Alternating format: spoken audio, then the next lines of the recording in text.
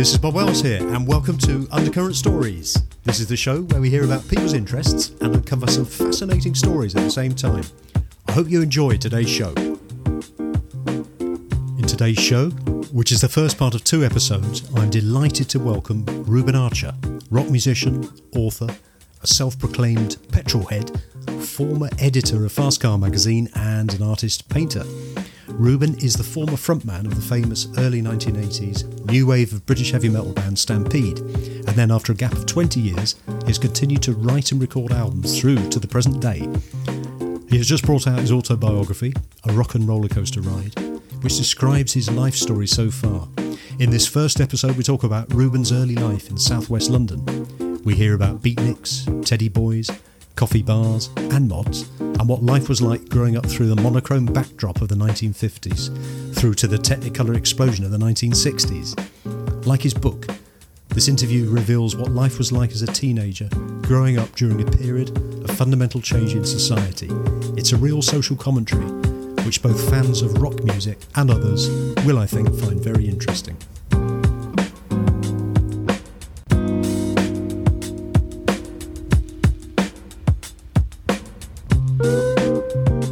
Hi Reuben, and welcome to the show. Hi, how are you doing, Robert? I'm good, thank you. Thanks so much for coming on. And what a great book. And it really was a real roller coaster ride to read it. Up and down, my goodness. Well, yeah, it was never meant to be a book about rock and roll. It was meant to be just a... I mean, I can tell you how it started if you want me please, to. Yeah, love you to. Thank you. About 10 years ago, I was talking to someone and they used to keep a diary. Well, I've never done that. And I just thought, well, I've got these things, I've done these things, but I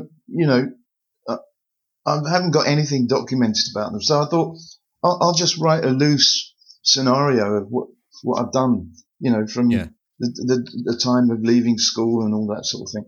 And I started writing it, and because I'm such a technophobe, I got about a couple of chapters, or call them chapters, done, and then lost a lot on my computer. But up to that point, my wife had read it, and she said, "No, you should do it again. It was really good." So I started doing it again, but this time I started really going into quite a lot of detail, and so it went on for,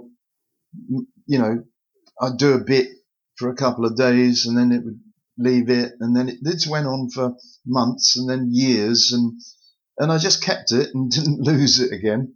And it got to a point about 2 years ago where I had what I thought was a pretty good story, and I got a friend of mine to read it, and he said, "Oh, I really like this." He said, "You should publish this as a book."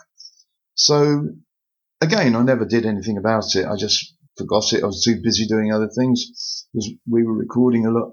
I was doing the solo stuff, and then this COVID thing came along, and we were all locked down.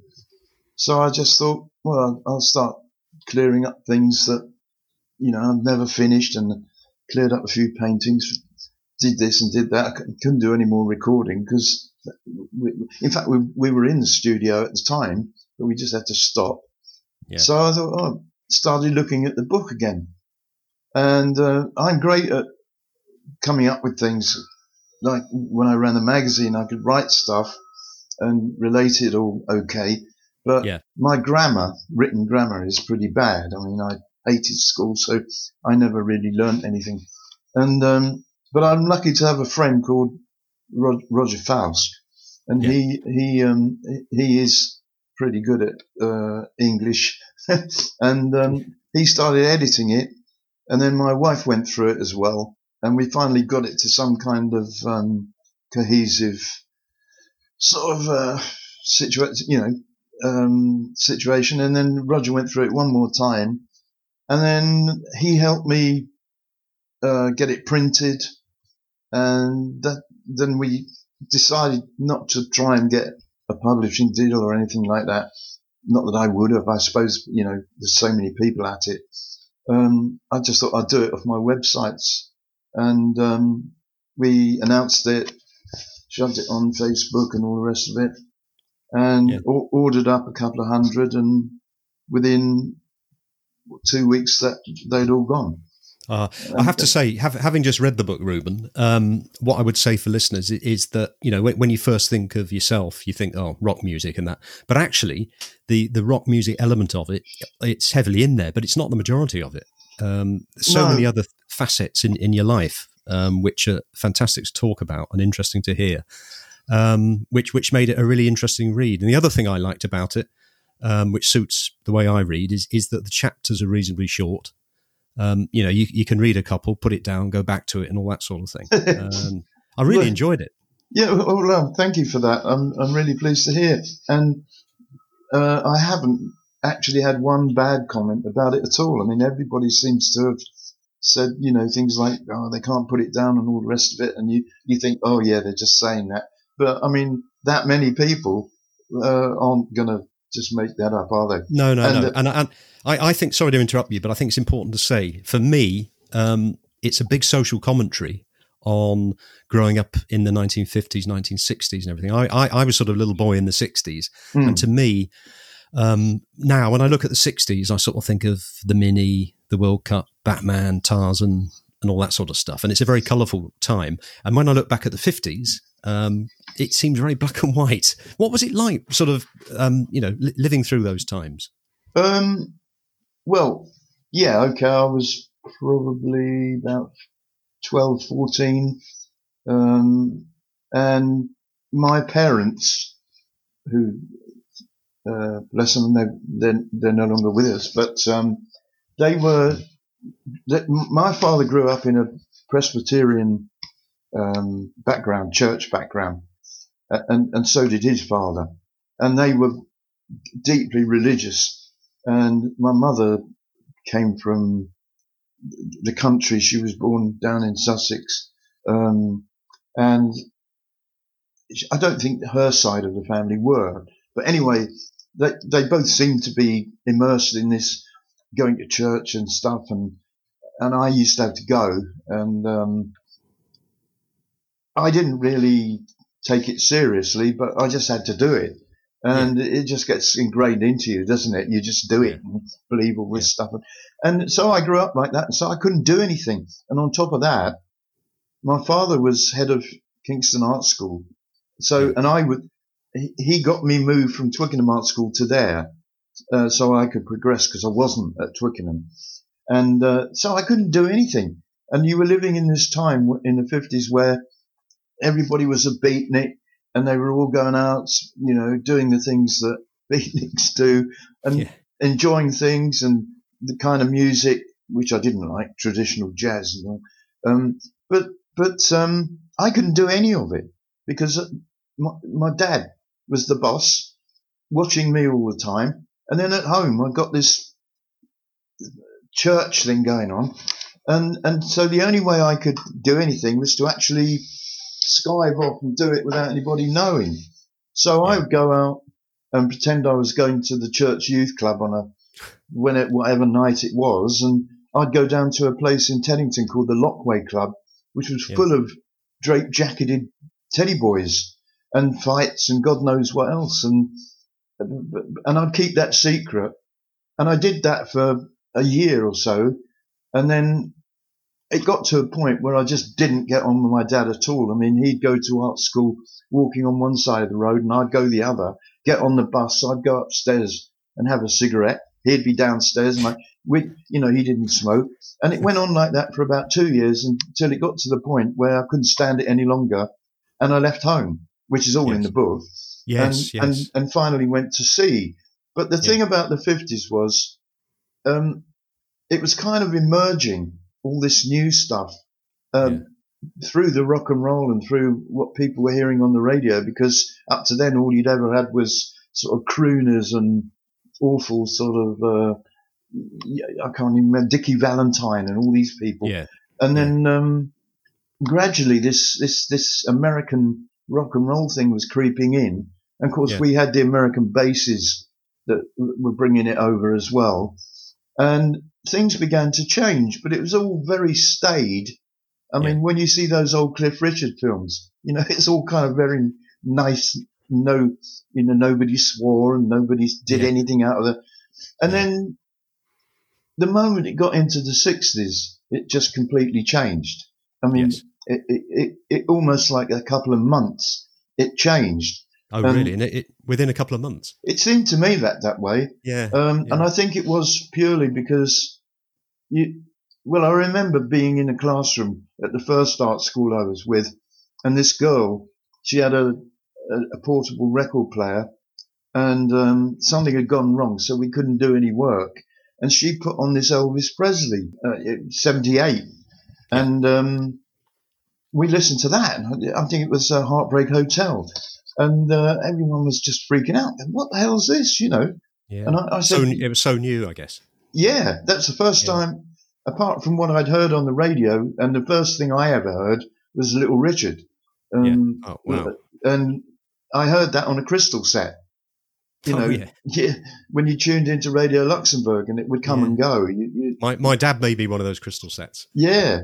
Well, I bought one off, I don't know where it was, some magazine advertised in the back of it. It was like a little invitation. But, so it seemed to me that once Presley was sort of easy to access and people heard it and it started to get onto the radio, that's when it all changed.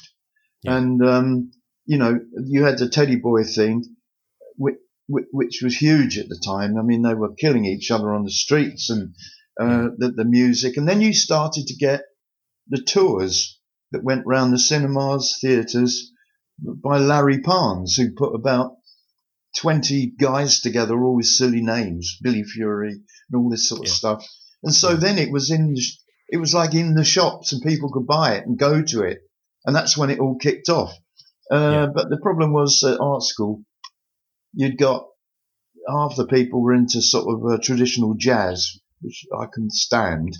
And then there was a kind of switch where we were all going to coffee bars, and then the coffee bars changed. And the one in Richmond, particularly called La Berge, everybody there, we'd all go to Eel Pie Island on a Saturday night. Yes. And it was traditional jazz. But all of a sudden that stopped, and you got people like Alex's Corner and Cyril Davis taking over. And then that's where the R&B thing, what I call R&B anyway, that came in. And then that was the beginning of the 60s. And then the whole thing really started to build. And of course, you got the emergence of the Stones through that. Yeah. And then it just went mad. It's fascinating in your book where you sort of mention you were with Eric Clapton and you would see Mick Jagger. I mean, I guess at the time that was what was happening. A very exciting time. Yeah, well, it wasn't exciting. It was just at the time, because we were all just art students. I mean, Jagger was at the London School of Economics. All the rest of them were just bumming around doing nothing. And we'd go to Ealing Jazz Club, which was like 20 minutes on the tube. And we'd go there on a Friday and see Alex's Corner. And that's where Jagger and the rest of them, or Brian Jones, got up and jammed and all that sort of thing. There was no Rolling Stones at the time. And then Jagger would come to Richmond, and there was a house in Richmond where everybody stayed, Kew Road, and a kind of like a closely knit bunch of people of art students and so forth, all got together, and that was the scene. But nobody at that point was famous because nothing had happened. It was only when the R&B scene started to really take off, and we started going to the Marquee on a Thursday night, the Ricky Tick, and all these other places. That's when it all started to buzz underneath, and then somebody, the Stones. I don't know whether I put this in the book, but we used this coffee bar we used to go to, which is at the top of Richmond Bridge on the hill.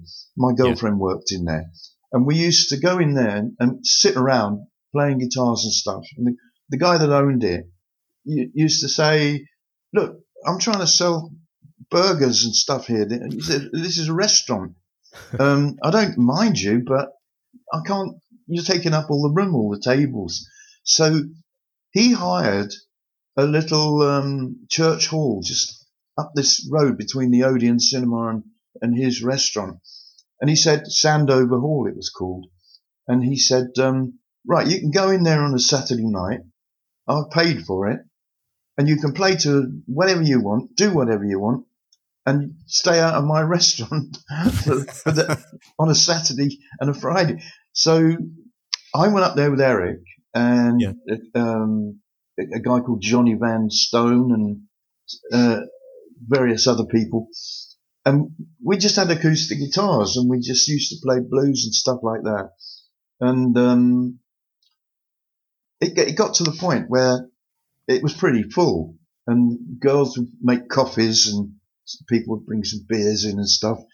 And it got to a point where it was only a tiny place and it was rammed. And Eric said, well, they can't hear us. You know, what we're playing, they can't hear it. Because this was just on acoustic guitars. Yeah.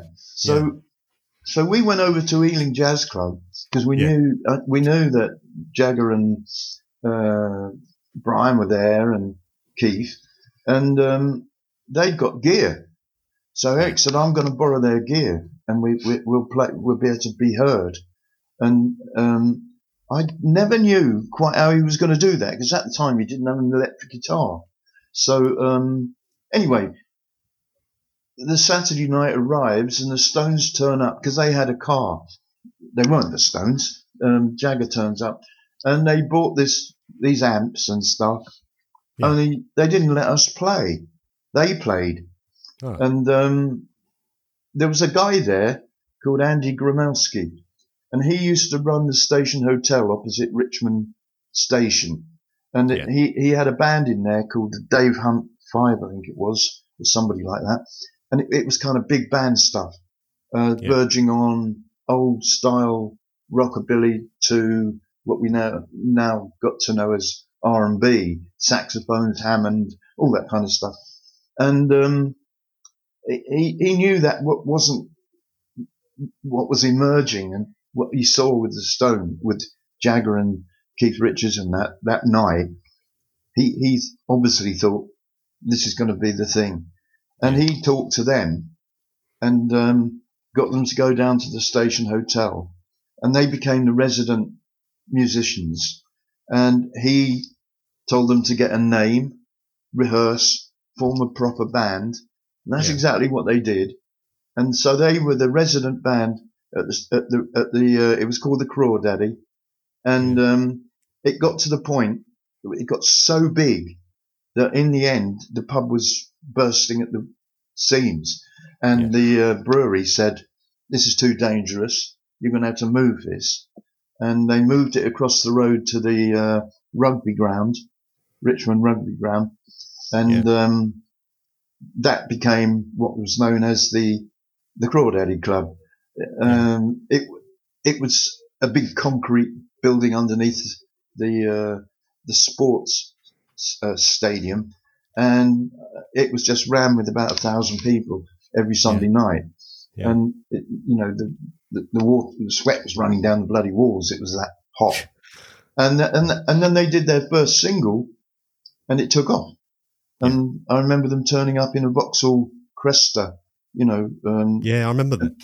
And we thought, well, that's it. That now they made it. And they had. And then, Eric took over that gig with the Yardbirds, and that went on for a bit until they made a record, and then, well, the rest is history. Like I say, it must have been a fascinating time to go through. Probably, at the time that was what happened, but looking back now, the names and everything is quite incredible. Well, you're right in that. Having said, which I never thought of it that way before, but you're absolutely right. The 50s were black and white. It was like a black and white film to me, which they were then. Yeah. And then all of a sudden, everything went into Technicolor, as they called it. and it all sort of flowered out in the 60s, and that's exactly what it was like. And I think it was an interesting time because my parents were, where they were brought through the war as kids, teenagers and everything. But then these sort of 1950s, early 1960s teenagers came. It was the advent of the teenager, wasn't it, really? Yeah. It was easy to be a rebel in those days because, life was becoming very different, wasn't it? Well, it was the only, if you wanted a life at all as a kid, the only way you could do it was by being a rebel, because everything you wanted to do was going to be breaking the rules and the mold of your parents. Yeah. They just didn't get it. And, it was rock and roll. My father told me on so many occasions, because he used to sit, he was he was a famous artist. He was famous in his own right, wasn't he? Yeah, he painted orchestras, and music was his thing. And my sister and I had to sit in our house listening to Mozart played at God knows how many decibels, and my father was going deaf. And to me, it just drove me mad. So the only way you could get anything done or do anything was, like you say, be a rebel. And the other interesting thing is, and it comes across in the book, is that your love for your parents was amazing. You love them to bits. Mm-hmm. Yes, you rebelled, but you would do at that time. And I think my feeling was that you got into the Merchant Navy, which is another interesting story. The whole, you were there 3 years, weren't you? Yeah. That was your almost sort of national service at the time, wasn't it? You got away from things, would you say? Yeah, well, it wasn't national service in such that you were ordered about and all that. No. But it was a very popular thing to do for people who just were sick of not getting anywhere, not being able to do what they wanted to do on dry land. I mean, the only thing that you could do is go and sign. You could do it so easily. It was easy for me at the time. Because normally you'd have to go to catering school, and if you're going to be a steward or deckhand, you'd have to go to, I don't know what it was, but I got in just before there was a strike. So I didn't have to do any of that, and lucky enough to get a reference to say that I was a silver service waiter, which I wasn't. But that comes across in the book very. It's a very amusing tale how you got that. We just those channels were open to you in those days. They're not anymore. No, they're not. Are they? No. So I'd never been anywhere. It's a great way of seeing the world. Yeah, well, so waking up in Canada I might as well have been on the moon. It was unbelievable. Yeah. So that was an interesting tale in Canada, where there was gunfire with police and people. That must have been quite scary. Well, we were absolutely terrified. It was, because I think I was probably about 17, late 17, coming on to 18 or something like that, and I wasn't very worldly wise at all, living in the type of home that I've described to you. I knew nothing about real life. If you'd said certain things to me that are just run of the mill to that, I would have been shocked out of my. So, we are, and a couple of 1,000 miles away from home in a totally different alien land. And I've been seeing these deckhands on the ship, big guys with massive great knives on their belts. And it was all very romantic. And I thought, I'm going to get one of those. And the guys I was with said, yeah, we'll get them, and we saw these shops where they got guns in the window and sort of knives, and also you could just go in and buy them. And so we went into this shop. We couldn't get a drink because we weren't old enough. We didn't even know that was going to happen. You had to be 21, and we were all too young. So we had nothing to do. So we're just walking around. And the other thing was, it wasn't like at home. The shops were still open at 9 o'clock at night, and it was like it was freezing cold. So we had to get in off the streets, and so we went into this shop, and I ordered one of these great big Bowie knives about a foot long, and so did one of the other guys. And as we were just about to come out the shop, there's a tremendous crash, and one of the windows just smashed, and then there was this banging, and the guy I was with said, "That's gunfire." Wow. And the guy kicked us out the shop, pulled down all the shutters, and there we were on the sidewalk, and this car's screaming across the centre reservation, and they came to rest literally half a metre from where we were. We couldn't go anywhere, and the police were telling us to get down. And this guy came running across, jumped across the reservation, and you're not allowed to do that. That's called jaywalking. You get done for that in Canada. Right. And they just sat down, knelt across the bonnet of the car with a gun, and as the guy ran across, he just shot him twice. And the guy fell on the floor and was screaming, "Don't shoot anymore!" And he managed to get to the police and hold his hands up, and the guy just flipped over his gun and hit him round the head with it, and that was it. He was knocked out, and then there was kind of like about the whole thing only happened probably 10 minutes, and the ambulances came, and then within literally 10 minutes it was all done and dusted and gone, and we'd just seen this, and and I went back in the shop and said, "I don't want this knife. Could I change it?" You've seen enough violence for the night. Absolutely, yeah. And then I changed it for a little transistor radio, and a tea set for my sister, little bone china tea set, and which she says I never gave to her, which is to this day, she thinks it came from somewhere else.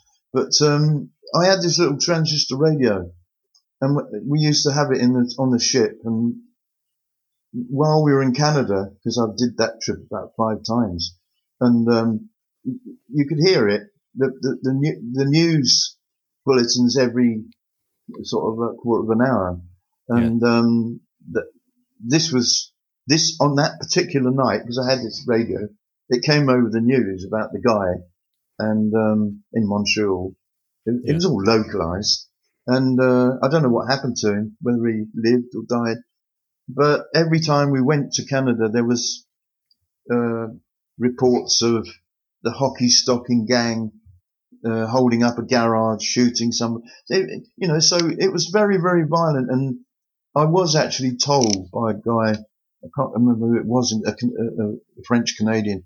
He said that Montreal at that time was as bad as Chicago had been back in the 30s. So I mean, everywhere you went in the world, it was violent. It was nothing like we knew at home. It was completely alien to us. No, I mean, that's just one story in the book which I found quite incredible. Really, how you saw that violence in the space of sort of 10 minutes and everything. Yeah, and the first time I'd ever been out of England. yeah, no, amazing. So when you got back, you started getting into cars in a big way.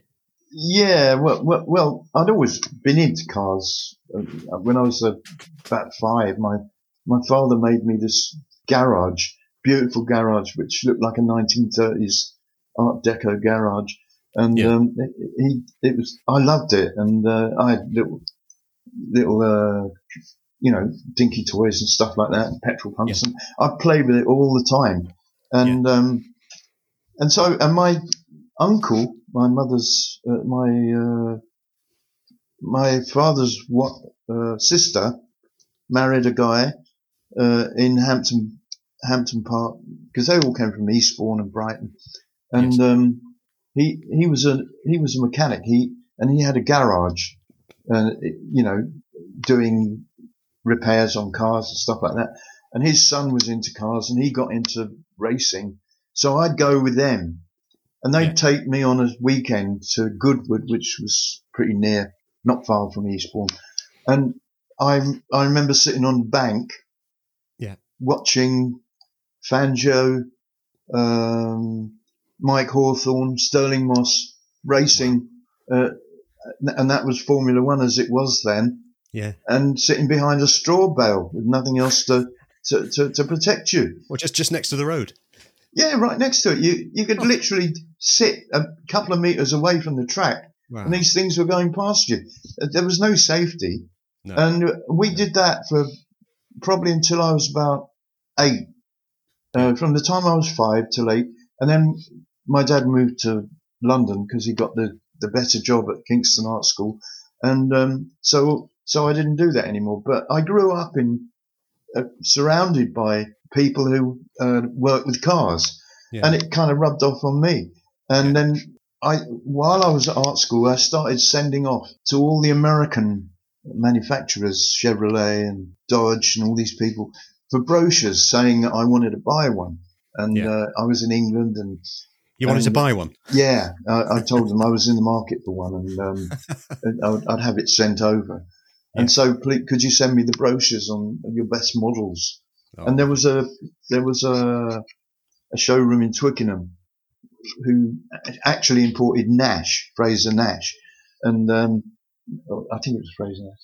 But so they sent me these things. So I had this like box file full of these fantastic airbrushed brochures, with these beautiful drawings of cars, and it just became an obsession. And I never saw one until it got to that time. I went to Kingston to see Cliff Richards and the Shadows, and I saw him come out and jump into a Firebird, a Thunderbird, with this girl, and they drove off to Richmond. And that, to me, I'd got to have one of those. And that was Cliff Richard driving. No, he didn't drive. The girl was driving. Ah, right. Okay. He just ran down the steps of the. They'd done a sound check, I guess, and he came out and he ran across the road, and he didn't even open the door. He just jumped over it and in it. Oh, so cool. Yeah. And she was all kind of ponytail, and they that was the night the Shadows gave us tickets to get in, and it was to me, that was the start of everything, seeing that concert. And the other thing that happened in the 60s was I think it was the 60s, when you went to Jersey. Oh, yeah. And you got into business, or you helped get into business by making sort of 60s clothes like loons. Yeah, and yeah. Like that. And how long were you in Jersey for? Well, we went there because I'd just come back from Spain with a aborted 6-day trip with no money. And I'd fallen out with my girlfriend who I lived with, so I couldn't live with her. And she was putting me up because I got nowhere to go in Richmond. And we were there were about 10 of us, all mods. And some of them were qualified. Some of them were just bumming about. Yeah. And we were just fed up with it, and we just had a rather nasty confrontation with a bunch of guys where it was all a bit dangerous and things. We were just fed up, and we just said somebody came up with the idea of Jersey going to get. Oh yeah, there were 2 guys, brothers that we knew, part of this group. They were aircraft mechanics, and they were qualified, and they worked at Heathrow, and they said, we've got jobs. We're going to Jersey. We're going to live out there. And we thought, well, that sounds good. So we'll go. So there were about 10 of us, and we just went. And we got limited amount of money. And some of them got jobs, and we did all sorts of devious things by renting a bed and breakfast, and then come 12 o'clock at night, 6 of us would all pile in, and then, that kind of thing. Yeah. And it just got to a point one day where I was running out of, I didn't have any money. I think I had enough to get a coffee and a pack of cigarettes, and I was just sitting on this square called Columbria in St Helier. It was a lovely sunny day, and I saw this shop which looked like a typical King's Road sort of clothes emporium, and I saw this girl walk out of it with a miniskirt about as long as a belt, and I thought, well, I'll go and see what's going on. And I went in and started looking around, and the guy asked me what I wanted, and I spoke to him. He said, "Oh, you come from London, don't you? You got a London accent." So I said, "Yeah."